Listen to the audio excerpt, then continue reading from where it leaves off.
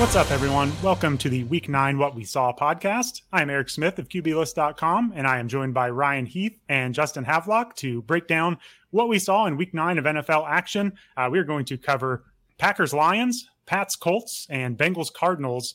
I know that sounds like a really fun slate of games here, but it was a little bit of a rough weekend to work with from the NFL. So we're going to catch you up on those, what you might have missed, and we're going to go through some opportunity points, regression candidates, kind of sparked by Joe Mixon's performance today. So got some fun stuff on tap here. I'm going to start out with Ryan. Ryan, so I guess the Jets listened to your rant from the Sit Start podcast last week. Wait, never mind. Elijah Moore had 0 targets on 27 snaps, but they did throw the ball to Denzel Mims. He had 4 targets, 1 catch. He played the second most snaps, so that's something here. So, Ryan, maybe they didn't listen to the podcast last week, but the Jets beat the Bills. They're 6-3. So what do we know about how the Jets should run this team? I think the Jets absolutely did listen to this podcast last week because they made sure that James Robinson scored a touchdown. The Jets fans in Discord also made sure I knew that, just making sure that they understand, or that I understand how owned I am. And yeah, I mean, also they beat a legitimate NFL team with a legitimate NFL quarterback. Congrats, Jets fans. Like, you should actually be happy about this. I won't even make a joke about it. Like, yeah, I'm mad about Elijah Moore, but hey, I guess it's working. Yeah, I felt bad. We've got several Jets fans in our Discord, and after the win, they were excited, and they were like, will anyone believe in us now? And there was kind of like a collective, no, not really, from the Discord. We were like, be happy, Jets fans. 6-3 is awesome. We're glad to see you having some fun here, but until your quarterback is better, nobody's going to believe in it. So it was kind of bittersweet, but I think the Jets fans should still enjoy this because there are a lot worse situations around the NFL right now. So maybe Zach Wilson will be the final piece in this puzzle here. But 6-3, that AFC East is a battle somehow. So I didn't see that one coming. Also joined today by Justin Havelock. He is our podcast producer, What We Saw writer. He's a PL Plus moderator, which you all should all join, our Discord community. That's a ton of fun. And Justin, unfortunately, you're also a Packers fan. So we may have picked, I don't know, good time, bad time to have you on. I'm not sure how you're feeling, but welcome. We're glad to have you on here. Yeah, glad to be here. I'm feeling great right now. Actually, the Packers seem to be closing in on a nice high draft pick to land a new QB next season. So yeah, things are slowly looking up for next year.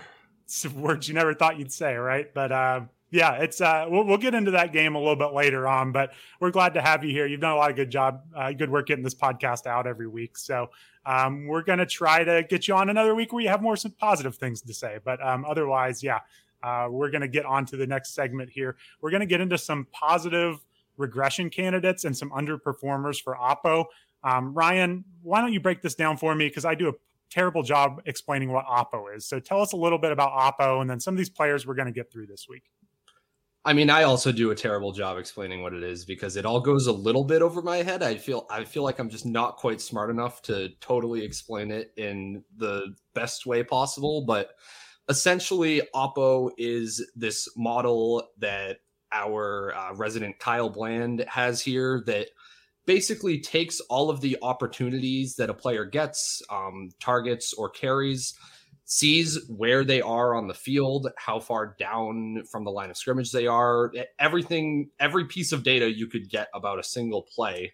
And it creates sort of a value for each of those opportunities based on how often they usually result in a catch in a certain amount of yards, or especially in touchdowns. So basically, if a player is overperforming their Oppo score, that would say that they are a candidate for negative regression, that they've been more efficient than is probably sustainable. And just the opposite, if a player is underperforming their Oppo, their opportunity score, then they're a candidate for positive regression. It means they've probably been getting unlucky. You can make arguments about whether certain players are just so good or so bad that they're always going to over or underperform Oppo. But in general, we should expect players to, over a large enough sample, end up around where their Oppo score is. So the reason I really wanted to bring this up for this podcast was, because as you mentioned, Joe Mixon, it was kind of the poster child for Oppo. Really, these last 2 months, it's kind of been constant since the first few weeks of the season. Coming into the week, Mixon was averaging 19.3 Oppo per game. That was close to the top among running backs. And he was underperforming that opportunity in terms of actual fantasy points by 4.7 PPR fantasy points per game. So that was the largest gap of any running back. And he basically just erased that entire gap in a single game. So what's also cool about Oppo is Kyle will break out specifically touchdowns and expected touchdowns. So you can compare the number of touchdowns a player has actually scored to what they would be expected to score based on the model. So heading into this week, Mixon would have had 7.3 expected touchdowns to just his 3 actual touchdowns. And lo and behold, he just scored 5 and completely erased that gap. So I think what's the takeaway here is our whole narrative or our feelings around any player in fantasy football can just change so quickly based on a few events, like just a handful of touchdowns, and those can run hot or cold very quickly. So I kind of thought it would be a good idea taking Mixon as a lesson to see who might be next. Like who are the other players that are vastly underperforming Oppo, especially in regards to touchdowns. And we can try to spot some buy low targets, or maybe we can sift through and debate if any of these players are good buy low candidates. Yeah, for sure. And we'll get into Mixon more in my breakdown of Bengals Panthers, but this did feel like regression. Like, obviously Mixon looked good, the blocking was good, but there was really no sign of this coming. And it didn't look like the Bengals tried anything necessarily new. It was just all of a sudden, just the floodgates opened and Mixon caught up on all that regression that was due. So it doesn't always happen like that in the NFL, but we see how week to week this league is. And it's not that surprising to see Mixon kind of get right all at once. So Ryan, your first candidate for potential regression candidates, according to Oppo, it would be Diontae Johnson for the Steelers. Yeah, I mean, I can see all the rotten fruit being thrown at me as I say this name because but that is the narrative of Diontae Johnson is, oh, he's so inefficient. Like he will get all these targets, but he'll never do anything with them. But look, is it likely that Diontae Johnson is not a super efficient player, hasn't been through his whole career? Yeah, that's what seems to have happened from zooming out the larger sample we have of him. But this year, it's been extreme. So Diontae Johnson's been averaging 16.7 Oppo per game. That means that he should be scoring about 16.7 PPR fantasy points per game. Right now, his average is 10.2. And if you look at the touchdowns, a lot of it comes from that. He has 4 expected touchdowns in the passing game this year, but hasn't actually scored any. So unfortunately, like the expected touchdowns don't feed my family, but it makes you think that this should turn around eventually, right? Like Chase Claypool was just cleared out of this offense. I mean, that doesn't necessarily do anything for Deontay's efficiency, but maybe it gets him even more red zone targets. Like what are our thoughts here on Diontae Johnson? Is he worth just sending kind of a low ball offer for and seeing if you can snag him and hoping that the efficiency turns around? Yeah. I mean, Justin, how do you kind of view some of these players like Johnson, where it's like some people will argue that you're chasing the targets, good players get targets, so it's going to turn around for Johnson? Or do you think he's just an inefficient player at this stage in his career? Do you have any opinion on Diontae Johnson? I think aside from Mixon, all these players here are really dealing with bad or at least underperforming quarterbacks. Like you've got Kenny Pickett, Sam Ehlinger, Tom Brady, Russell Wilson. So that may be having an impact on their struggles, especially when it comes to those touchdown numbers. And I think it's pretty safe to bank on some positive regression, those offenses. Maybe not so much with Ehlinger, but all these quarterbacks are pretty solid guys you can depend on. And I wouldn't even worry too much about Jonathan Taylor. He's one of the league's best running backs. We all know how talented he is. So yeah. I wouldn't worry too much about his touchdown numbers in the second half. Yeah, and I mean, if you sort by targets, Diontae Johnson's up there, as he always is. You know, obviously the yardage has been terrible and the no touchdowns. I think for Johnson, you know, with Chase Claypool out of the picture and with Kenny Pickett, who at least theoretically has upside. I know the community was very divided on if he's a first round quarterback in the NFL draft, but there's at least talent there that a team saw him as a first round quarterback. So I do think there's hope for Deontay Johnson with Claypool cleared out. He's going to get the volume. We just need this to turn into some touchdowns. So Ryan, I think I would advocate buying low on Deontay Johnson, but maybe not don't expect peak Deontay Johnson with Ben Roethlisberger. Yeah, don't expect 16.7 PPR points per game like the Oppo would suggest, but I would expect more than 10 like he's been having. So something in the middle there makes a little sense to me.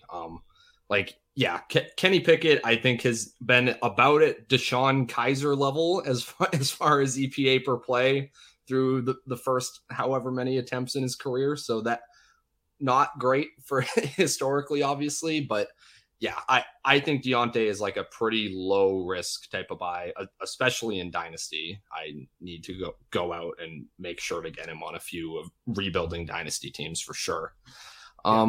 So the next guy, as Justin alluded to, was Jonathan Taylor. I have all sorts of takes about Sam Ehlinger that we'll talk about when we get to that game. But Taylor has been averaging 15.6 Oppo per game, but just 12.5 fantasy points per game, 2.6 expected touchdowns, but has only scored one actual touchdown. So with Taylor, there's a few things you can point to. I think you can say, well, he's been banged up, so it makes sense that he is underperforming from an efficiency perspective a little bit. But I guess the question is, moving forward, will there be a place where he is healthy and it is able to perform up to standards? So any thoughts on that, Eric? There's a lot going on in this Colts backfield right now. So where do you see Jonathan Taylor ending up at the end of the year? How will we look back on this? It's hard for me to expect much positive regression when kind of like Justin mentioned, it's Sam Ehlinger at quarterback and he's already injured. Jonathan Taylor is. So this feels more like one that's not going to improve a whole lot. I mean, maybe he gets back on the field healthy and we're seeing these monster games out of Taylor again, but I don't know. This feels like one of those situations where we're going to get, at best case, we're just going to kind of get some volume rushing out of Taylor without the explosion. And we're kind of hoping for next year for him to get back to speed. I mean, we've just seen so many running backs with these ankle injuries where it saps them. So no, I'm not holding out a whole lot of hope on Taylor. Hopefully having this week off, he gets to rest up a little bit and get right. But it's an awfully hard thing to expect a volume runner to get healthy during the NFL season. There's not much evidence that it happens in the NFL.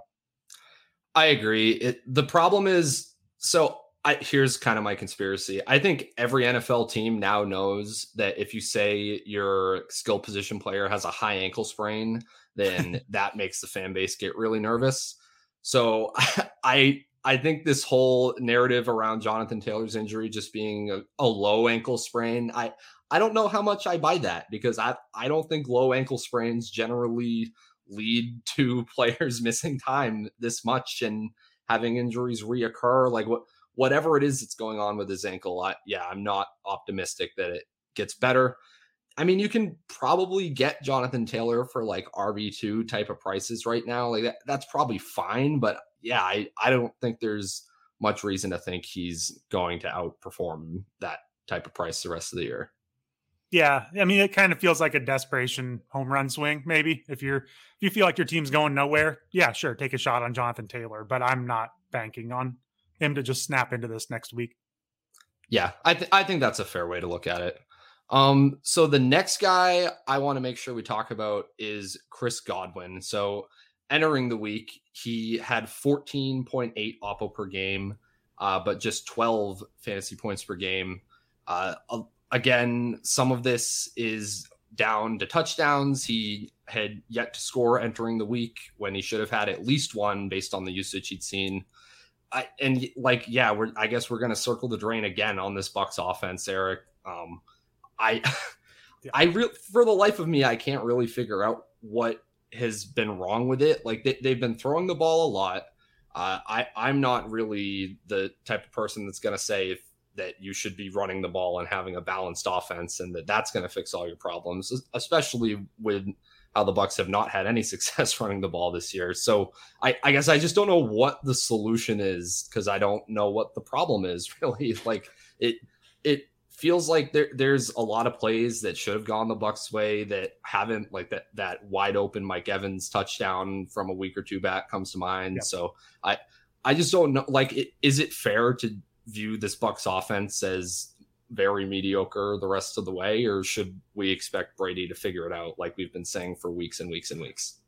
Yeah, I've been in the camp that he's going to figure this out for the whole season. And after this week, it's really hard for me to keep that stance anymore. I mean, I know this is against a really good Rams defense, and maybe it's not fair to draw that conclusion finally after this week, but Bucs win 16-13. Brady, 280 passing yards on 58 attempts. The running game was 20 carries for 51 yards. Like Chris Godwin, who we're talking about here, 36 yards on 10 targets. Even Mike Evans, 40 yards on 11 targets. Like there's nothing explosive in this offense at all right now. The running game's not good. Brady's not looking great. I mean, I wouldn't throw this all on Brady's feet here, but I don't see where the spark comes from. I mean, even Mike Evans got a shot to the ribs. He looked banged up. Like, I don't know if Godwin's fully back, off that ACL, like it just maybe explosion wise. I just don't see where this changes. And even like as much as we love Rachaad White, I mean, he had 8 rushes for 27 yards this week. Like, I'm not sure that he's really saving this offense. So it's hard for me to see where this changes. I mean, it's these are the players they have at this point. They're all on the field, and it looks like an older team that's banged up and maybe just doesn't have that second gear this year personally. So Justin, I don't know if you caught much of this game in the late afternoon or if you fell asleep during this one because this was a snoozer, but do you have any reason why we should be optimistic about this Buccaneers offense? I didn't see the game, but like you said, Tom Brady had 58 pass attempts today. He's had at least 40 every week since week 2. So there should be plenty of targets to go around, plenty of chances for Godwin to get his season right, get some touchdowns, and hopefully save things for fantasy managers. Yeah, I guess it depends what your expectations are, right? I mean, if you drop in a touchdown into 7 for 36, then all of a sudden that looks like a pretty good PPR day. So I guess, kind of, are you talking wide receiver 1 numbers or just like steady wide receiver 2 numbers? Maybe we just need to know what our expectations are here with this Bucs offense. Yeah, I mean, I keep ranking Godwin as like a high-end wide receiver 2 every single week, and like he's not been awful. Like you're Chris Godwin isn't somebody that you're like, oh, he's killing me in my lineup every single week. But there could just be so much more here. Yeah, like I agree with Justin. Like on a day with 58 pass attempts, like I just expect so much more. And yeah, but we've said this every single week. So I think this is just, so listening to my thoughts there of, oh, like I expect so much more, but it feels like it just isn't coming. That's what we were saying about Mixon before this week. And I'd convinced myself as late as Sunday morning that, yeah, I guess Mixon's just kind of washed. Like he is just going to underperform Oppo by a whole lot. And I should just let go of this. And then I played no Mixon in DFS. And that's how my day went today. So I'm going to stick on Chris Godwin, I think, because I can't point to something specific about this Bucs offense. So I think at least for one game, we're going to be rewarded for keeping the faith on Chris Godwin. Like all he's doing is getting double-digit targets, but not putting up gaudy numbers on them. So yeah, moving on, I guess, to not beat the horse of Chris Godwin too much. Kind of similar here, Courtland Sutton. 14.7 Oppo per game this year, but just 11 actual fantasy points per game. The expected touchdowns really stand out here. So according to all of the targets that Sutton has got on average, those would result in 4.8 expected touchdowns. He has only scored once through the air this year. So I will say with him, a lot of this crazy usage of him getting targeted very far down the field was coming earlier in the year. That seems to have tailed off a little bit since. But this is kind of what Courtland Sutton does, right? It was what he did last year. Like he just gets targeted down the field a ton, like really high value targets, but doesn't produce much on them. We kind of thought that Russell Wilson was the key to unlocking this year, and it hasn't been so far. So I just like weekly Russ takes, Eric. They were on bye this week, but looking forward, what do you expect? Is there any reason to have any sort of faith in Russell Wilson? I think so. I've kind of alluded to it before. Like it's really fun to make fun of Russell Wilson at this point. So we're all kind of piling on at this point.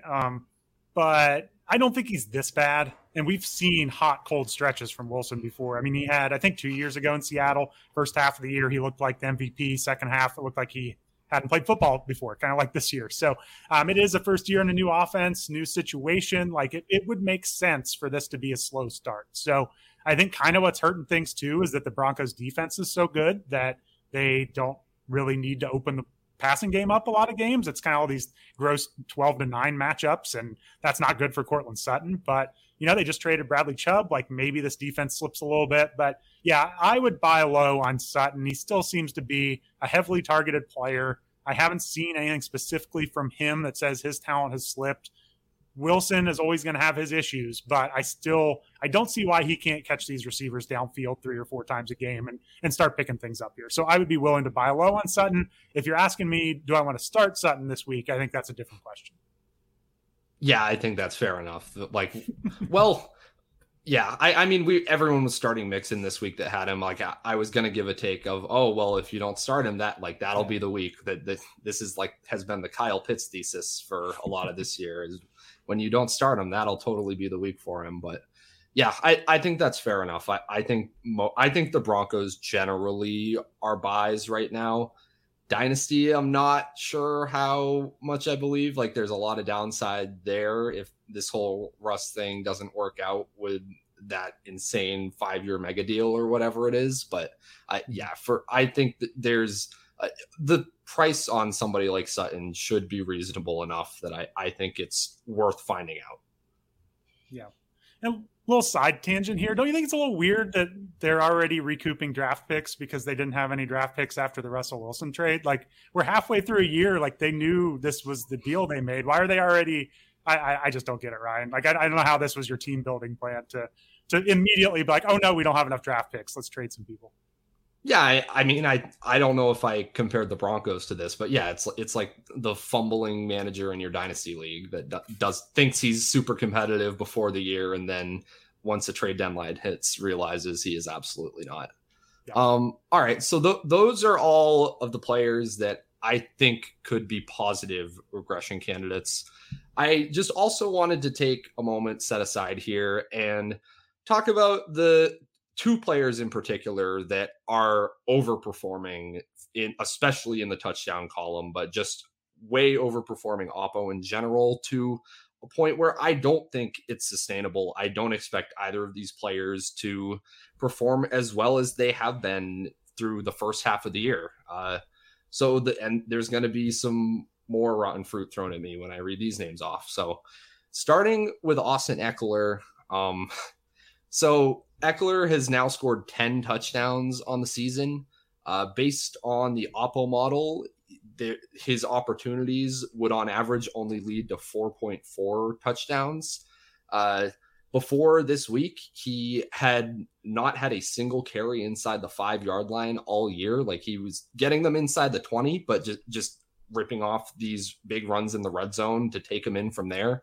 If the Chargers were ever inside the 5, then Sony Michel would enter the game in Jamal Williams-like fashion pretty consistently.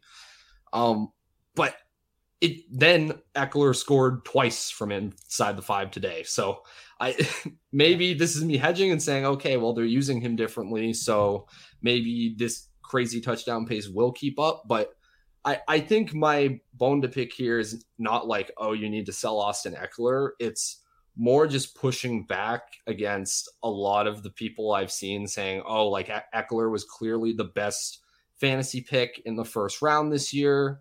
Like the process on him was so good. I can't believe people were talking about touchdown regression for him. He's scoring so many touchdowns. Like that is just the thesis or the definition of results-based thinking. So I don't know, Eric, like is this a bad look for me? Am I just like rationalizing me fading Austin Ekeler in the first round right now? Like, is that what this seems to all be about? Or do you think I have some sort of a point here? So it's hard to talk about this without all the injuries at wide receiver for the Chargers. And I think he's just getting volumed his way into this season because they have no other options, especially now that both Keenan Allen and Mike Williams are hurt. So I think that's why he's outperforming them. I mean, he's got 4 of his receiving touchdowns 4 of his touchdowns are receiving touchdowns. So I think if you chop those out, it looks a lot more normal. Yes, I would agree that he's been lucky with his rushing touchdowns, but it's kind of getting to the point where they just have nobody else. And so I think he's going to continue to overperform until somebody gets there, Keenan Allen or Mike Williams, that takes some pressure off of him. So I agree with you. This is more scoring than he should have done. And maybe it regresses to some extent, but he's all they've got right now. And so I just don't know. I mean, maybe a matchup against San Francisco slows him down, maybe some tough matchups, but like you look at his schedule, he's still an RB1. You're still going to be playing him. It may just be splitting the difference between RB1 for the season and RB7 for the season, I guess. Yeah, I mean, I don't think that his outlook rest of season is bad at all. I think it's very good. There aren't many players I would rather have than Austin Ekeler for the rest of the season. But yeah, I guess this really is just about me making excuses for why I was fading Austin Ekeler. And I still think it was good process, and that's all that matters. So the next player that is way overperforming in the touchdown column is Nick Chubb. This one I'm a little more worried about. I would be interested in trying to sell high on Nick Chubb, I think. He also has 10 touchdowns on the year versus 5.2 expected. And he is outperforming Oppo in total by 6 points per game. Look, I think Nick Chubb's great. That has never been the argument. It has always been about, well, he's not a part of the passing game. His snap rate seems to be completely capped at about 60%, regardless of what else happens in the backfield with injuries. So I guess Deshaun Watson coming back also kind of complicates this, because we could say that the offense will be entering the red zone even more frequently. So maybe that's how Chubb stays out ahead of this. But I just see these numbers and think there's no way he can keep this up. And I would want to swap him for other RB1 types easily, like Christian McCaffrey or Austin Ekeler. I don't know what his consensus price is at, but if it's approaching anywhere near that, I am taking the other guy over Chubb. I mean, it's got to be a super high price. I mean, he is outperforming Derrick Henry at Derrick Henry's game. You know what I mean? Like, it's all touchdowns. It's all rushing volume. It is crazy. Like you mentioned, like at least Derrick Henry is on the field 60-70+ % of the snaps, and Chubb will be out there 55%. They just give him the ball every time he's on the field. It's kind of wild. I would agree. I mean, even with Watson coming back, like he could take some of those touchdowns with his legs. There will be more passing touchdowns. Like maybe that offsets. Yeah, the Browns will score more, but less of it's going to Chubb. So I mean, I've always faded Chubb to some extent. I never draft him where he goes in drafts. He's never on my roster. It obviously burns me this year, but I mean, you even look at some of these games, like they've been good games, but it's the fantasy points aren't always as dominant as his actual performances in the NFL. So he still needs multiple touchdowns to reach a 20-point game generally. And there's a lot easier paths to 20 fantasy points in PPR leagues as opposed to having to score all the touchdowns. Yeah, I think that pretty much puts a cap on it. So yeah, this has just kind of been my rant on Oppo and expected touchdowns, and why life would be so much better and easier if fantasy leagues were decided based on expected points instead of actual fantasy points, because it would be much easier if we didn't have to worry about all this variance. We wouldn't have to have all these arguments on Twitter the entire offseason about who scored too many or too few touchdowns. It would just make things a lot simpler.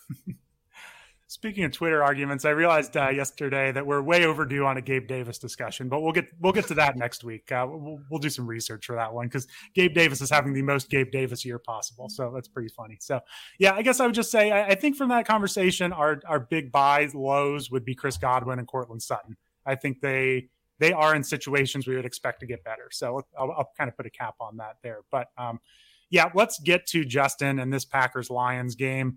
It was, like I said at the top, I hate to have Justin on for this game, but I think this is the game where everyone across the world is like, what is going on with the Packers? So the Packers lose in Detroit 15-9, one of those games that you just felt like the Packers were going to pull out the whole game, and it kind of became clear later on that it just was not going to happen. So Justin, you can start with the Packers. Start as kind of wide angle as you want here. Like, what is going on with this offense? What did you see today? Yeah, I think really the biggest thing I saw today was the worst team in the NFC North lose to the Detroit Lions. Yeah, so the Packers are 1 win ahead of the Lions right now. But I think by the end of the season, this could be really rough sledding for the Green Bay Packers. And like I said earlier, looking at a high draft pick for next year.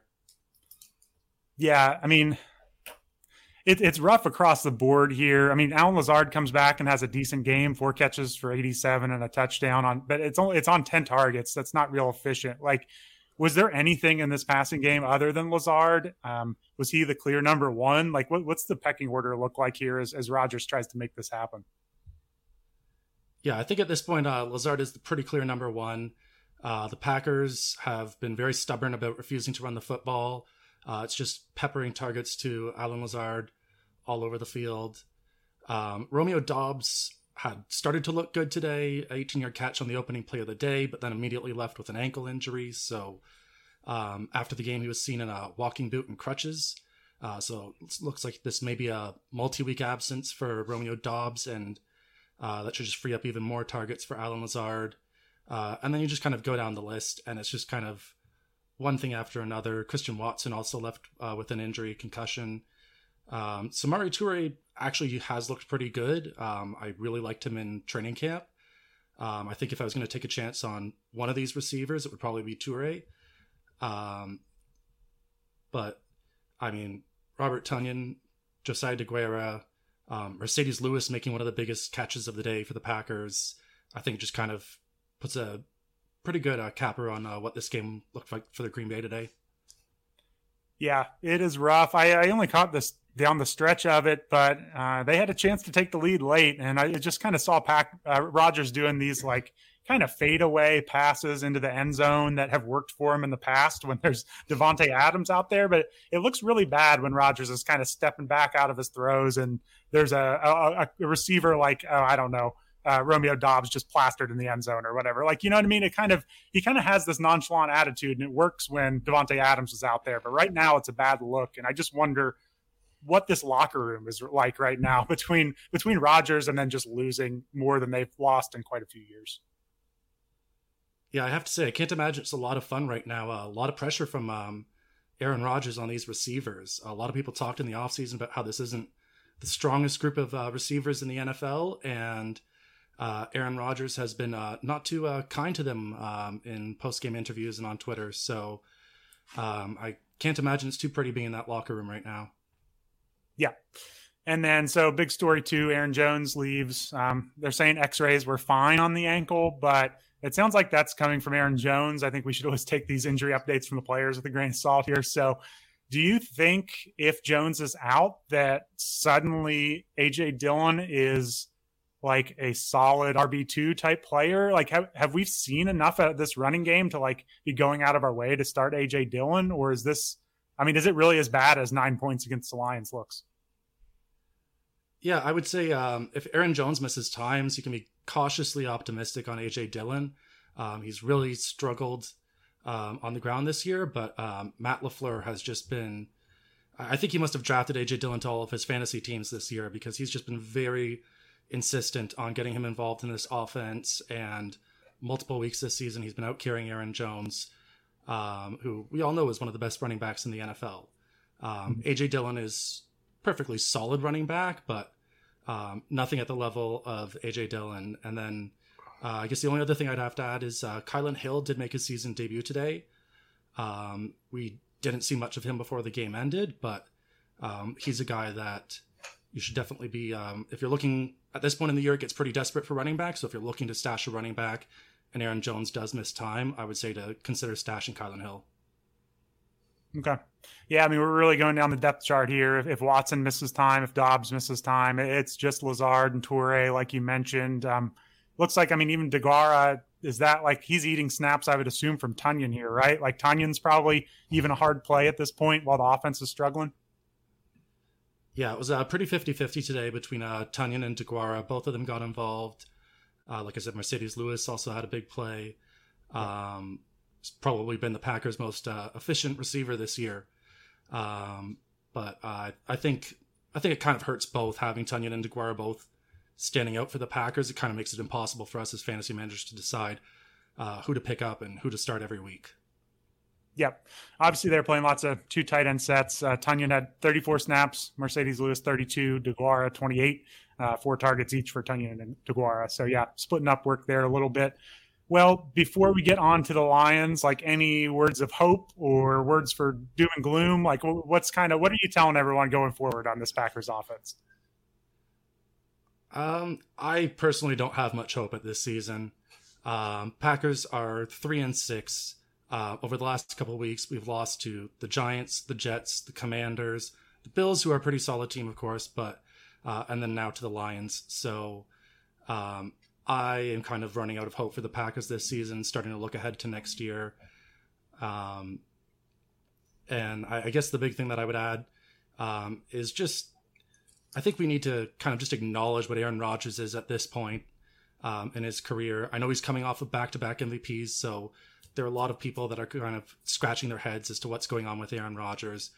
But I think we just need to stop with all the excuses for him. It's the quality of the receivers, it's the O-line, it's the play calling. But we've seen Aaron Rodgers have these struggles with these things before in the past.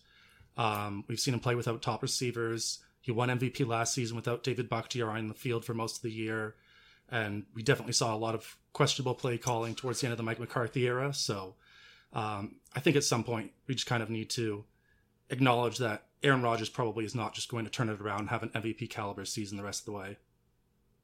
Yeah, I mean, 3 interceptions kind of stands out for me.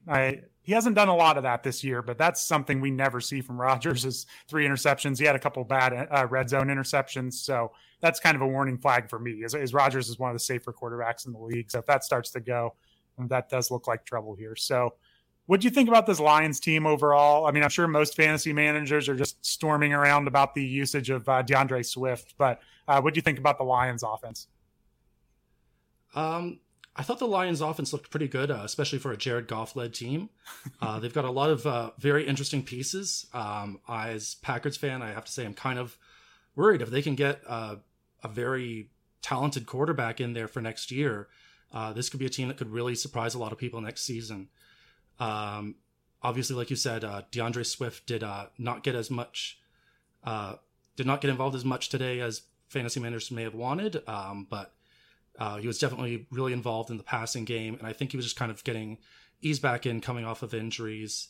We saw Jamal Williams take the bulk of the carries, and Justin Jackson actually got involved quite a bit today and looked pretty solid, backing up Jamal Williams. So I'm sure over the next couple of weeks, just keep close on DeAndre Swift's carries, but I think either way, he's going to get enough passing work that he's going to be a big piece of this offense going forward. Yeah, 38 snaps for Jamal Williams, only 10 for DeAndre Swift.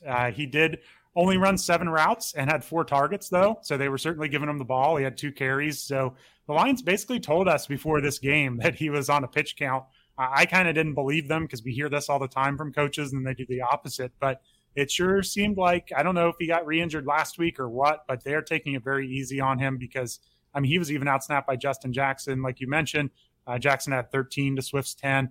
Craig Reynolds, I believe, got hurt at one point, so Jackson took over for him, so he seems to be third in line now. But yeah, I think we're kind of wait and see with DeAndre Swift. We're obviously not going to get that big breakout that we were hoping for if he's only playing 10 snaps a game. But I would agree with you, like if he's catching passes, that is going to help soften the blow in PPR leagues a little bit. So what do you think about Jamal Williams? Is he just like a kind of boring hammer that scores touchdowns, or is there a little more to his game than that? Yeah, I think that's a pretty good assessment of Jamal Williams, former Packer, so I definitely saw a lot of him over the years. And he's very similar to what the Packers had on the other side of the ball with A.J. Dillon, that he's just kind of a solid, steady change of pace back behind your number one guy, who can definitely have some big weeks for you in fantasy, but he's certainly not what this team is going to be structuring their offense around going forward. Yep. All right, and then as far as the Jared Goff-led passing attack, kind of a downer here for Amon-Ra St. Brown, 4 for 55 on 9 targets. But, I mean, this is a really good Packers secondary. So did you see anything here in the passing game? Like, did it just kind of look like they were Goff was overmatched against this Packers secondary, or any big takeaways for these receivers? Yeah, I would say that's pretty much it. Jerry Alexander, of course, one of the league's best cornerbacks. So he pretty well shut down Amon-Ra St. Brown for most of the game. And with Josh Reynolds out, it was just kind of Khalif Raymond, Tom Kennedy getting targets in the end zone. Yeah. And then with the TJ Hawkinson trade, we now have James Mitchell and Shane Zylstra making plays for the Lions at tight end. So lots of new names to learn here in Detroit. And I think with Jared Goff under center, it's probably not going to matter too much for fantasy. Yeah, it's pretty hilarious. I said to watch out for Brock Wright on the Sit Start podcast going forward to fill in for TJ Hawkinson. Brock Wright led the way with snaps, 50. Shane Zylstra had 16. James Mitchell had 13. But yeah, the two other tight ends scored the touchdown. So I was on the right path here, but just the wrong tight end for the Lions, which is hilarious. But those other tight ends did not do much with their I mean, they only got 3 targets combined. So I'm mainly kidding. I don't think there's a whole lot here at tight end for the Lions, but it was just funny to see everybody but Brock Wright score a touchdown this week. So otherwise, yeah, I mean, the Lions need some of these players to get healthy. I would expect better weeks for Amon-Ra St. Brown. Jamal Williams, we just have to start him at this point. Like, I don't think we can really nitpick this too much, like whether or not he's the greatest player or not. He's producing from a fantasy perspective. So Ryan, do you have any questions for Justin or any thoughts that you want to add into either of these offenses? Yeah, well, first I want to say, Eric, I'm glad you owned up to that, because that was going to be the first thing I said, was that the other 2 Lions tight ends were the ones that scored the touchdowns. But yeah, I guess I'll just weigh in on DeAndre Swift again. So the only bit of this game that I personally caught was DeAndre Swift making a catch on the 1 yard line. And I immediately went to Discord and typed into our channel and said they just called a timeout so that Jamal Williams can come in. It was exactly what happened. He got stuffed, and then the touchdown went to one of the tight ends. I can't remember which one that was, but this is DeAndre Swift now until we see otherwise, is kind of where I'm at. Like we've said, like he's coming back from injury. It seems like it's his first game back from injury every single game this season. And that I'm not even exaggerating. So until we see otherwise, I am not willing to call Swift any more than like a high-end flex play, I guess. Like he still is. What kills me is he still looks explosive and is efficient with his touches, but the team just seems to think that he can't handle all of these.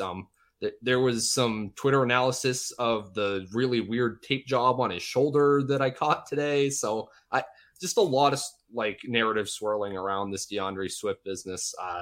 So yeah, I'm not feeling great about him. I don't think he's a buy. I've had a few people ask me that the last few weeks, and I'm not interested for the rest of the season. I mean, at one point this week, Swift said he wasn't sure if he would be at 100% the rest of the season. Like, I don't know what to do with that. Like, I don't know. The injury, trying to figure out the injury stuff is one of the most frustrating parts about fantasy football. And the fact that he doesn't know if he's going to be healthy already for the rest of the season, I'm confused by that, but I think we need to take it to heart at this point. Yeah, it's unfortunate, but it at least I think the injury prone narrative that was swirling around Swift before the year seems to have been true. Like, it's really strange. Like, I don't know if you remember, Eric, was Swift this way in college? Like this has kind of been pretty constant for his NFL experience. Even in his rookie year, like he was playing, but what I think was missing time with injury as well, wasn't really getting full workload. And since then it's just been, he is seemingly limited at every single practice. And I can probably count on my hand the number of fully healthy DeAndre Swift games we've had. Yeah. I mean, I'm seeing a couple things in college, like 2018, he had a groin injury and left early. And then 2019, he left a game in the third quarter with a shoulder injury, but I mean, nothing. I've seen a lot worse. This is on draftsharks.com. Like, I've seen a lot worse college profiles than this one. So it's been pretty nonstop ever since. It's, I guess a lot of it's been the shoulder this year, but I mean, we've had an NFL ankle sprain, groin strain, concussion. Like, that's what confuses me, is when players like this have all these different injuries. Like, I always wonder, like, are the other running backs out there just playing through this or something? Like, it just seems very weird that some players pick up every injury in the world. So I don't know what to say, Ryan. I don't know what's going on with DeAndre Swift, but you're right. It's time that we need to adjust and wait till we see a real snap share from him before we start him. Yep. Yeah, that's all I would really add. So I guess it's time to get on to the next game now, if no one has anything else to say. So I watched Patriots Colts. The Patriots won 26-3. It was, I will say, not the most exciting Patriots game I watched. Generally, Pats Colts is a pretty interesting rivalry that we kind of get excited for, but that was not the case at all today. Just felt like there was no energy whatsoever around this game, kind of from start to finish. So just to sort of paint the picture, at the end of the first quarter, the Colts had -2 yards of total offense. So it would literally be Ehlinger would take the snap. He would either hand it off and it would go nowhere, or he would drop back and get immediately sacked. By the end of the game, Ehlinger had been sacked 9 times. It seemed like every single drop back, there was pressure. Like there were maybe 3 or 4 times where he could actually drop back, take a look at the field, go through his read progressions, and throw the ball. Like that, it was a very rare occurrence. So it's hard to really evaluate him, and I don't know that I have any takes on how well he played or how good of a quarterback he is or how much upside he has, because Matt Judon was just in his face pretty much instantly every time. Like, this Colts offensive line is a serious problem. Shout out to Chris Sanzo for calling that one in the preseason, because I would not have guessed that this was how that was going to turn out. But I mean, just like general takes on the Colts after watching them, I think that they're kind of done for this season. Like, that there was some speculation that, maybe they think they actually have a better chance to win with Sam Ehlinger than with Matt Ryan, but that's not what I saw. This looked like a team that had kind of thrown in the towel. Even the play calling, I completely forgot until like the third quarter that Ehlinger was supposed to be a mobile quarterback, even having said that over and over on this very podcast multiple times last week when I was trying to talk myself into him as a DFS play. There were no design runs. Like, he took off on a scramble once or twice. I think one of them got brought back by a holding penalty, but there were no design runs. And this is for a quarterback that had over 100 rushing attempts every single year in college. Like, this guy loves to run. He didn't test amazingly well. He's not like insanely fast if you're going to compare him to some of the athletes in the league like Kyler Murray or Lamar Jackson, but running the ball is like his thing. And it seems like the Colts and Frank Reich just have no interest in calling an offense like that. So yeah, I mean, when we said earlier that we're not optimistic about Jonathan Taylor turning it around, like this is why I think the Colts are just done. They are tanking for draft position. And if Taylor's not 100%, I don't think he will even see the field. Like, I wouldn't be surprised if this kind of gets dragged out to like week 12, week 13, and then Taylor just gets shut down for the year. Mm-hmm. Yeah. I mean, my takeaway from this situation is, now that Deion Jackson is hurt, we obviously have to see how serious this is, but it doesn't feel like it's worth chasing anyone else in this backfield. Like, if we're talking about a Jordan Wilkins and Philip Lindsay committee, like, no thanks, there's at least some hope with Deion Jackson that maybe he could take this over in Jonathan Taylor's absence. But I don't know. My instinct is like, it's Jonathan Taylor, Michael Pittman, and that's maybe it in this offense. Yeah, I mean, I'll talk about the backfield a little bit. So for some reason, Philip Lindsay got the first carry on the opening play of the game. Like, I just so that he could be called the starter. I have no idea why. But Deion immediately came in and was really seeing like as close to like a bell cow of a workload as you're going to see in the NFL. He played 38 of the first 48 snaps through 3 quarters.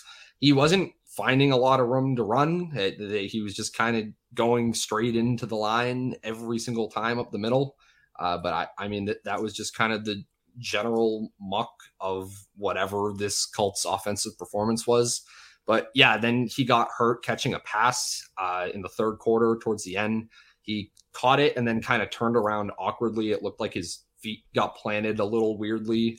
And then he got knocked out of bounds, was like holding his knee.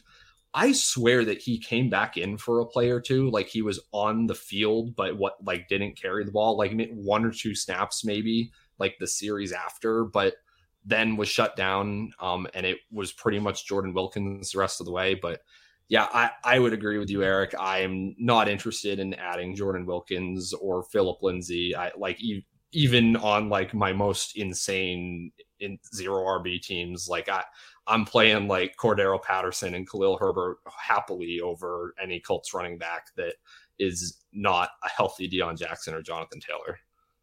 Yeah. And then I guess a little out of order there, but as far as Michael Pittman goes, like, did it feel like you were watching an offense and he was the design number one option, or is he just like another receiver in this offense where they spread it around? I mean, it's probably hard to tell when Sam Ehlinger is getting sacked 9 times for 60 yards, right? Yeah, it's almost impossible to tell. So Pittman ended up with 6 targets. It did seem like Ehlinger, when he had the time to drop back and throw, it seemed like Pittman was his first read most of the time, but a lot of that's like coming deeper down the field. He had one really nice completion to Pittman where he kind of fought through contact, but that was wiped away by a face mask penalty. Like the Colts just could not get anything going down the field. And Ehlinger probably had like 3 or 4 attempts in that fashion, but they just couldn't get together. I mean, the best that their offense looked the entire day was in the 2-minute drill at the end of the second half, when they were just doing like quick throws to Paris Campbell, like right on the line of scrimmage. And he was kind of moving the ball. So that was what was working the best. I don't know why they didn't try to work that in a little bit more. Like you would think that would sort of help escape this pass rush, but yeah, I don't know. As I said, it feels like as a team, and especially with the play calling, that the Colts have just kind of given up and thrown in the towel. Well, that's sad. Just like this entire box score was for this game. So I don't even know where to go on the Patriots side either, Ryan. I mean, there's not a lot to get excited about on the Patriots side. They did pull off the win here, 5-4 on the year. But what do you think about this offense? Were they just in cruise control once they saw this Ehlinger performance? It was very much like kind of how the Patriots would love to run their offense, which is just not really taking any big risks and just kind of hanging on to a lead. I mean, Ramondre Stevenson had a fairly decent day, 15 carries for 60 yards, caught 3 of his 7 targets for 10 yards and a touchdown. He also was not getting a whole lot of room to run. He was getting hurt by offensive line penalties. Cole Strange, Isaiah Wynn. He had a nice big gain on an Isaiah Wynn hold, and I was like really mad. And they give it right back to him, and he rips an even bigger gain. Like that's just Ramondre Stevenson stuff. Kind of the one bright spot as a Pats fan this year is it's been very fun to watch him. So nothing's really changed in this Pats backfield. Damian Harris did miss the game with an illness. JJ Taylor came in and was kind of spelling Ramondre here and there.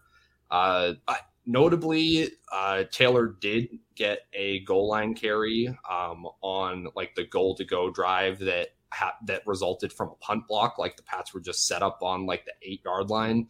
The first play is JJ Taylor getting stuffed, and then Ramondre enters the game and immediately catches the touchdown on the next play. So the fantasy gods were looking out for us right there. Stevenson also could have had another touchdown. Mac missed him on like a very nice wheel route that he could have at least like brought them to the 1 or the 2, or likely a score for Ramondre. So yeah, like not an incredible stat line for Ramondre, but absolutely nothing to worry about. Like this offense is still running through him. Yeah. 46 snaps. JJ Taylor had 17. So we don't think JJ Taylor's anything serious, right? He was just here until Damian Harris returns, right? He's just whoever Belichick picked as the backup for this week. Essentially, yeah. This just as easily could have been Pierre Strong or Kevin Harris, but it happened to be JJ Taylor this week, and it which is a little surprising. I kind of thought that he was buried with both these rookies kind of making the team and being on and off the practice squad and whatnot. But nice to see JJ Taylor still sticking around. I can pretend to believe in him as a dynasty asset when I'm bored next March. Yeah. Kind of sad for me to see Jakobi Meyers 5 for 42. He really settled into a nice stretch. A little bit of a downer. I guess it's still a decent floor for PPR leagues, but anything to worry about here if you have Jakobi Meyers on your teams, or is this just we need the other team to put up a fight first? That's really what a lot of it is Meyers is not going to be reliable if the Patriots get into a positive game script. Like he had 6 targets today, but that's out of only a possible 28. So still well over a 20% target share. Only Ramondre Stevenson had more targets on the team than him. But yeah, we just need a game script where the Patriots are actually having to throw the ball and the other team is pushing them a little bit for Meyers to really deliver in fantasy. There were 2 like kind of interesting moments with him. I mean, I guess the first interesting is maybe the wrong word. He did have a fairly costly fumble. It led to a short field, and that was the Colts' only field goal for the day was the Jakobi Meyers fumble. Obviously didn't end up impacting the game really much at all, but I don't think I think Jakobi Meyers is like Belichick proof. I don't think this is like how Jakobi Meyers gets in the doghouse, because he is the only guy that Mac Jones trusts, and I hope Belichick realizes that. But the other kind of fun moment was early on, I think in the first quarter, there was like a 3rd and 1 that the Pats were trying to convert, and Meyers motions like behind the line, and it's a direct snap to him, and he just kind of dives over, like doesn't look like he's going to make it. And then Mac Jones like runs into the pile and pushes it forward and help Meyers pick the first down up. So that just some little entertaining tidbits. So it sounds like Mac is over that injury. So he's running and pushing people through the pile. His ankle is good to go. So anything else with the rest of this passing game? Like, are you discouraged by what you're seeing from Mac Jones? Any other secondary targets, or is it pretty much just Jakobi Meyers? Yeah, Devontae Parker missed this game with injury, so Kendrick Bourne was the one who ran the second most routes. He was 30 routes to Tyquan Thornton's 23. But overall, there's just nobody in this offense aside from Meyers and Ramondre that we should be interested in for fantasy. Like there would have to be some insane improvement from Mac Jones for a second target to be relevant at this point. And like as much as I make fun of Zach Wilson and Jets fans, like Mac Jones has not looked very good either this year. He's just not, it feels like he's not going through his progressions. Like he has the arm talent. He can make a bunch of nice throws to his first read. But if that first read isn't there, he just kind of stands in the pocket and waits until he gets sacked. Or if there's room, he will take off, which is nice to see, I guess. But yeah, like he just like missing his outlets in the flat. It's just not like technically great quarterback play is how it looks to me. So yeah, again, like as a Pats fan, I'm like the first guy to be like, oh yeah, we should draft another quarterback like this offseason. I'm always ready to just be cycling in these quarterbacks on rookie deals until you like very clearly strike gold. I don't think that's what's actually going to happen, kind of knowing how this organization runs, but that it's, if the season ended today, that is where my head would be at. All right. Justin, any questions on this one that I missed? Any hot takes on either of these teams, or are you just ready for a nap after looking at this box score? I think my only question would be back on the Colts side. Alec Pierce had his worst performance of the season since week 1. What are you guys' thoughts on him, and should we hold him the rest of the way? Put up 65 yards on only 3 receptions last week, so hopefully there'll be room for him to perform more when Sam Ehlinger isn't getting sacked 9 times a game. Yeah, I mean, just 2 targets for Alec Pierce this week, and yeah, I mean, in theory, like Alec Pierce is the perfect kind of downfield threat type of receiver for what Sam Ehlinger wants to do, but I'm just really skeptical that this Colts offense is ever going to function in the way that it should. So yeah, I think it's fine to drop Pierce. Like I just don't want to be holding pieces of completely dysfunctional offenses. And that's kind of what it boils down to. Like I think that made sense to be a little optimistic about him. Like there could have been something there with the switch to Ehlinger, but just the way the Colts seem to be running their organization straight to a top 5 pick right now is just not what we need to see for Alec Pierce. Yeah. And I'm looking at, of course, there's already an article out of beat reporters asking Frank Reich if he would make a quarterback switch or not.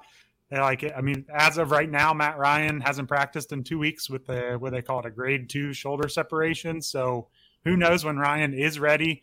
The other quarterback on the roster is, of course, Nick Foles. So I'm not sure where this offense goes if it's Nick Foles after Ehlinger. I guess it probably couldn't hurt the pass catchers at this point, right? Like maybe we get kind of like that Joe Flacco performance out of Nick Foles and we actually get some receiving work. But yeah, it seems hard to believe that with Ehlinger under center, we're going to get much beyond a running back and maybe Michael Pittman out of this offense. Yeah.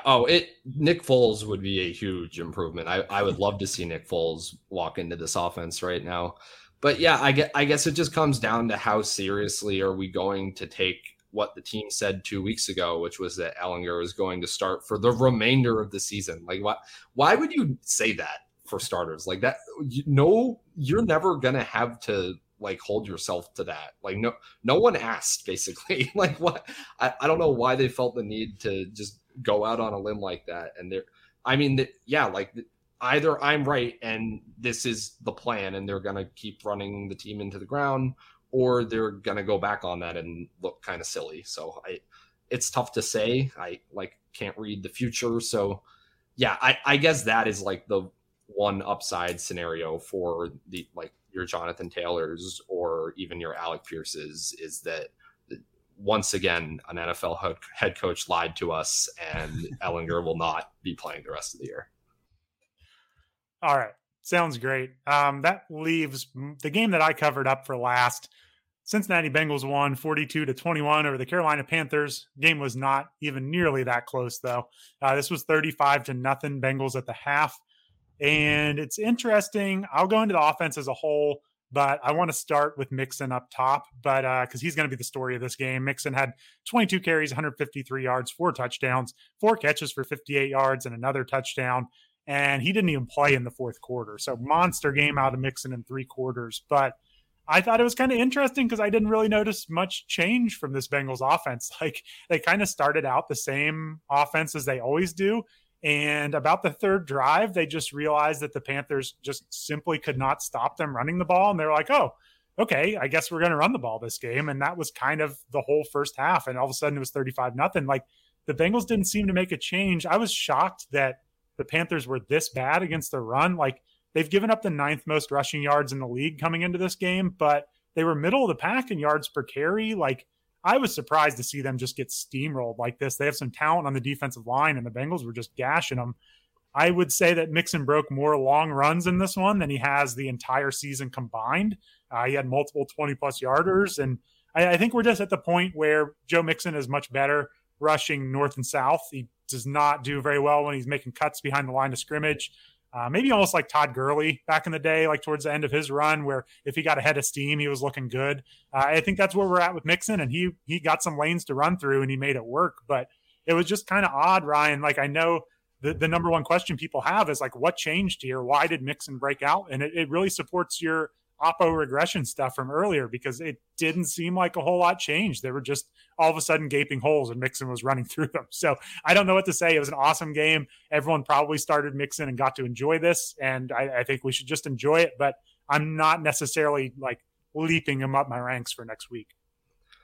Yeah, I think that's fair. Like it's not as if his workload has really changed either. Like he still narrowly ran more routes than Samaje Perine, 13 routes for Mixon to Perine's 12. I don't know how much of that Perine usage was garbage time. I imagine at least a decent amount of it. So yeah like Mixon, it is essentially a 3-down bell cow at this point. So yeah, like you've got to feel decent about him, but yeah, we're not expecting 5 touchdowns every single game, but this, as you said, I think that this is just a good illustration of our feelings on a player can 180 very quickly, just with a few discrete events. Like we work in such small samples in football that that's all it takes is one game like this where everything just kind of clicks into place. Yeah. And I think we need to remember, especially beginning of next year, but like the NFL is just a crazy league, and the Bengals looked awful against the Browns last week, and then they destroyed the Panthers this week. And I think if we try to play that game looking week to week with these teams, and well, this team beat this team and this team beat that team, and like it just doesn't make sense in the NFL. You have to kind of go with the talent, go with the coaching. But this league changes so much from week to week. It's just hard to draw much sense out of it. So the Bengals played more like you would think they would this week. But I don't think they're just going to be putting up 42 points on everyone either. So it's kind of as always, it's kind of an average of the last 2 weeks. It's definitely encouraging though to see something coming from the running game, because this was being pent up all season. It just broke free. So otherwise, like the passing game, I didn't think was super impressive. Burrow was really efficient and played well. Like he didn't make it really any mistakes. And Burrow had a quarterback sneak touchdown, which I think is sneakily becoming a part of Burrow's game. He's got a bunch of rushing touchdowns this year, so that's a nice little bonus if you have Burrow. But they're still missing Ja'Marr Chase pretty clearly here. Like T. Higgins was the clear lead target, but it was all on like comeback routes to the outside. They were not over the top targets. They were safe targets. So, it's a good productive game for PPR leagues, especially when Higgins didn't play in the fourth quarter. But he went 7 catches, 60 yards on 8 targets, like nothing super exciting. Like just without Chase, they don't have much downfield element right now. And it seemed like everything was outside to either Higgins or Boyd. Boyd had a nice back shoulder catch. Boyd just missed a touchdown that probably should have been a touchdown that did not get overturned on the challenge. They called him down at the 1. So like, I don't know. The passing game, I still think they're obviously missing Ja'Marr Chase, but they just don't have anyone to take the top off the defense right now. And I noticed defensive backs were kind of starting to jump routes a little bit in the first, second quarter, but then the running game took over and they just blew them out. So still some concerns here. Bengals' only pass attempt over 20 yards was a screen to Mixon. Everything else was under 20 yards. So I would not take this game as everything is fixed in Cincinnati, but they do have a bye week next week, and they may be able to right the ship here a little bit. So I don't know if you have any questions on the passing game in general, Ryan. I know everyone wants more out of Higgins when Chase is out, but I don't think it's going to be the same explosive offense without Chase out there. Yeah, I guess I don't want to get into the argument about whether Ja'Marr Chase is like the only reason that T. Higgins has produced in his career, because that was a really fun one on Twitter last week during prime time before that touchdown at the end of the game that Higgins scored. But I guess like an actual question about this offense is, what's the deal been with Hayden Hurst? So I know a lot of people thought that he might become more productive and like a more reliable option with Chase being out.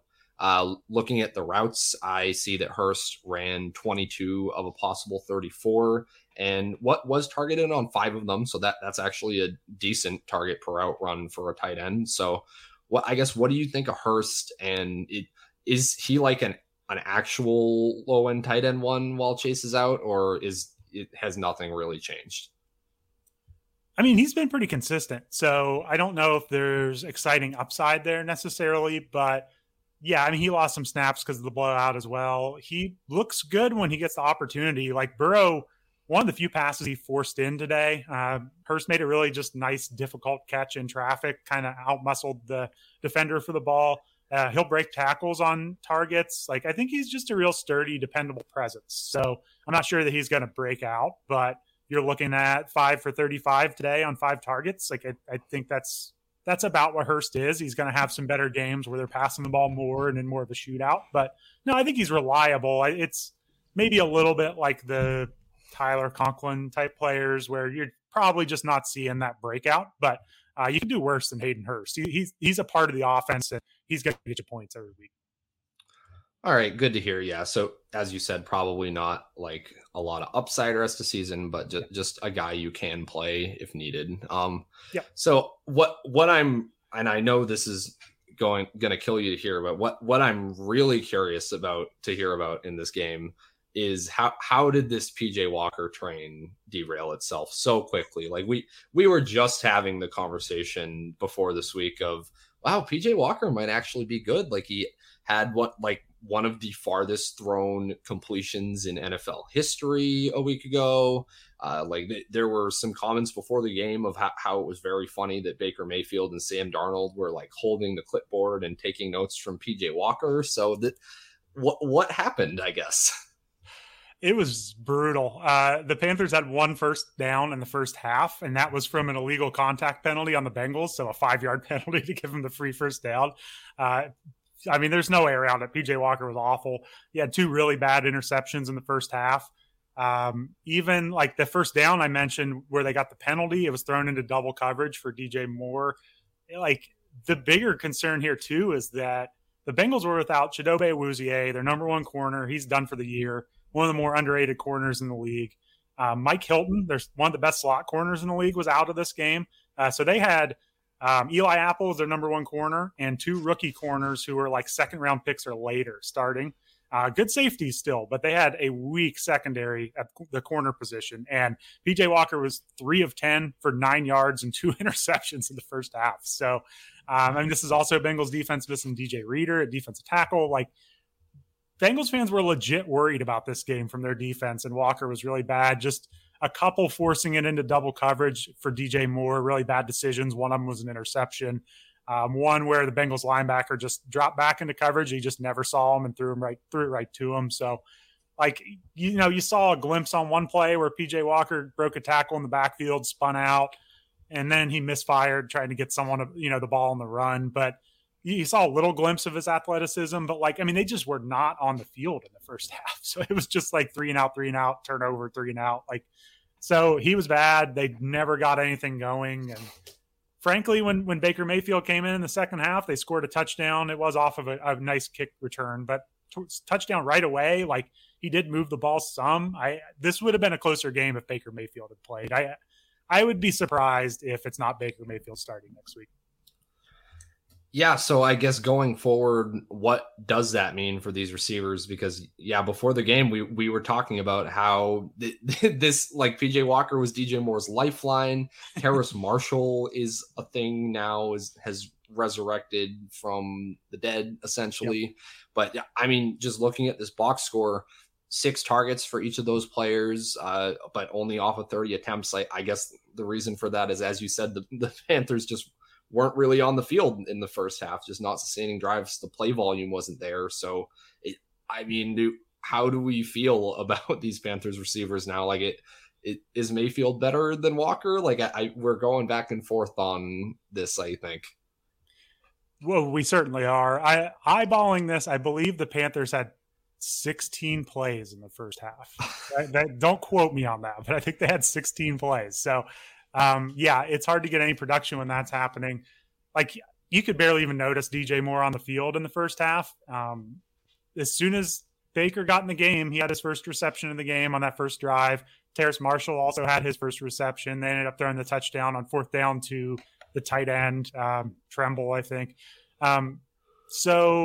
I don't know. It looked like DJ Moore is going to be in better shape with Baker Mayfield, but we've already been down this road before, and it was not better. So I don't know. Baker was 14 to 20, 155. His first couple drives were good. Then the Bengals pulled all their starters, and they added some more in kind of desperation time. So it's kind of hard to get a real good read on Baker, but it was certainly more of like a shotgun spread type offense where I would think targets are going to be a little more readily available for DJ Moore. So, but I don't think we can be very optimistic on Moore. It's just too much at this point. The quarterback play has been too bad, and I'm not sure if he can overcome this consistently. Terrace Marshall, he went 3 for 53 and a touchdown. He's playing a ton of snaps. He's running a ton of routes, but that touchdown was in the fourth quarter against the Bengals' second-round rookie defensive back. I don't think we can take a whole lot from Marshall. If you had to play him this week, I would just consider yourself lucky because it was definitely garbage time when he scored. So I don't know. It's not going to be as bad. We just saw the Panthers beat the Bucs and then almost beat the Falcons. So it's obviously not going to be this bad every week. But, it's hard to be excited about anyone after this performance. Yeah, honestly, when we look back on this season, my guess is that it was going to be like a 2-week moment in time where we were feeling optimistic about DJ Moore. And hey, those happened to be the games where he scored touchdowns. So I guess another check check in the box of just how the narratives form around these players just based on one or two plays like that. All right. So I guess last thing is Panthers backfield.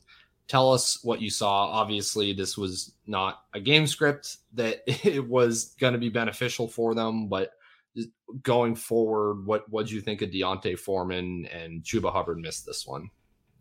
Yeah, I mean, hard to see much in Foreman. I mean, he rushed 7 times for 23 yards, had 2 catches for -2.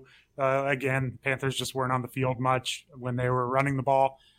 Foreman's longest run was 6 yards. He didn't play third downs. He wasn't on the field in the 2-minute drill. So if they can stay in games, we've seen enough the last 2 weeks that I do think he's talented. But if the Panthers are playing from behind, he's just not the third down back. That was Raheem Blackshear today was the third down back as a smaller back filling in for Chuba Hubbard, caught 4 passes on 4 targets, but, kind of in garbage time. So, yeah, Foreman's just not a 3-down back, and you're going to count on him to rush the ball and score touchdowns. So good luck in the NFL in 2022 trying to predict which weeks the Panthers are going to be in games, because I don't really know. But there was no breathing room. I mean, as a team, they were 18 carries for 64 yards with a long of 7. So the Bengals did a good job against the Panthers run game. Yeah, I guess my take here is that I've stopped being interested in the Panthers backfield if they are going to split up the high value touches like this. Like if the goal line back is not also the third down back, then on a team like this, where, as you said, we wouldn't expect them to be in that many games, and apparently the ones they are in, we can't predict at all. What did not think it was going to be the Bucs. So yeah, probably not like a great fantasy asset going forward. And I don't think Chuba Hubbard is going to come back and totally take this backfield over either. I think my guess is it's going to be pretty similar no matter which names we're kind of shuffling into these spaces. Yeah, I mean, I would say Foreman didn't get any of the 3 goal line snaps. That was Blackshear, but they weren't in the goal line until the second half in garbage time. So I think Foreman could be the goal line back still, but it's just, your point's still correct. If when they're trailing or in third downs, if he's not on the field, it's probably not going to set up well for a Carolina Panthers team that is 2-7 now. So yeah, it's just not a good situation most weeks for Foreman. Yeah, and I don't think I have any other questions really about this game. So I guess we can wrap it up unless you had any other thoughts, Eric. Nope, that's pretty much it. Bengals just go to the bye, 5-4, hoping to get some players healthy. Panthers, I would expect, like I said, to see Baker Mayfield, but who knows? They've got to be in tank mode at this point. So fun team that the Carolina Panthers are, and I wish they would have traded DJ Moore. I guess that's my last thought. So otherwise, sorry everyone. I feel like we really hit you with some bad offenses in this one, but you were probably watching the good teams, the better games out there. I hope we spared you some of that and caught you up on all of this. So I appreciate Justin for joining us. Appreciate Ryan for joining me as always. We'll have our waiver wire podcast coming out soon. But of course, please check out the What We Saw article. We will go into every single fantasy relevant player. The team does a great job. If you're interested in joining the community, check out PL Plus on our website. Justin is a moderator there, does a great job, and it's just an awesome community to be a part of. So again, thanks for listening, everyone. Hopefully you get some wins in week 9, and we will talk to you again soon.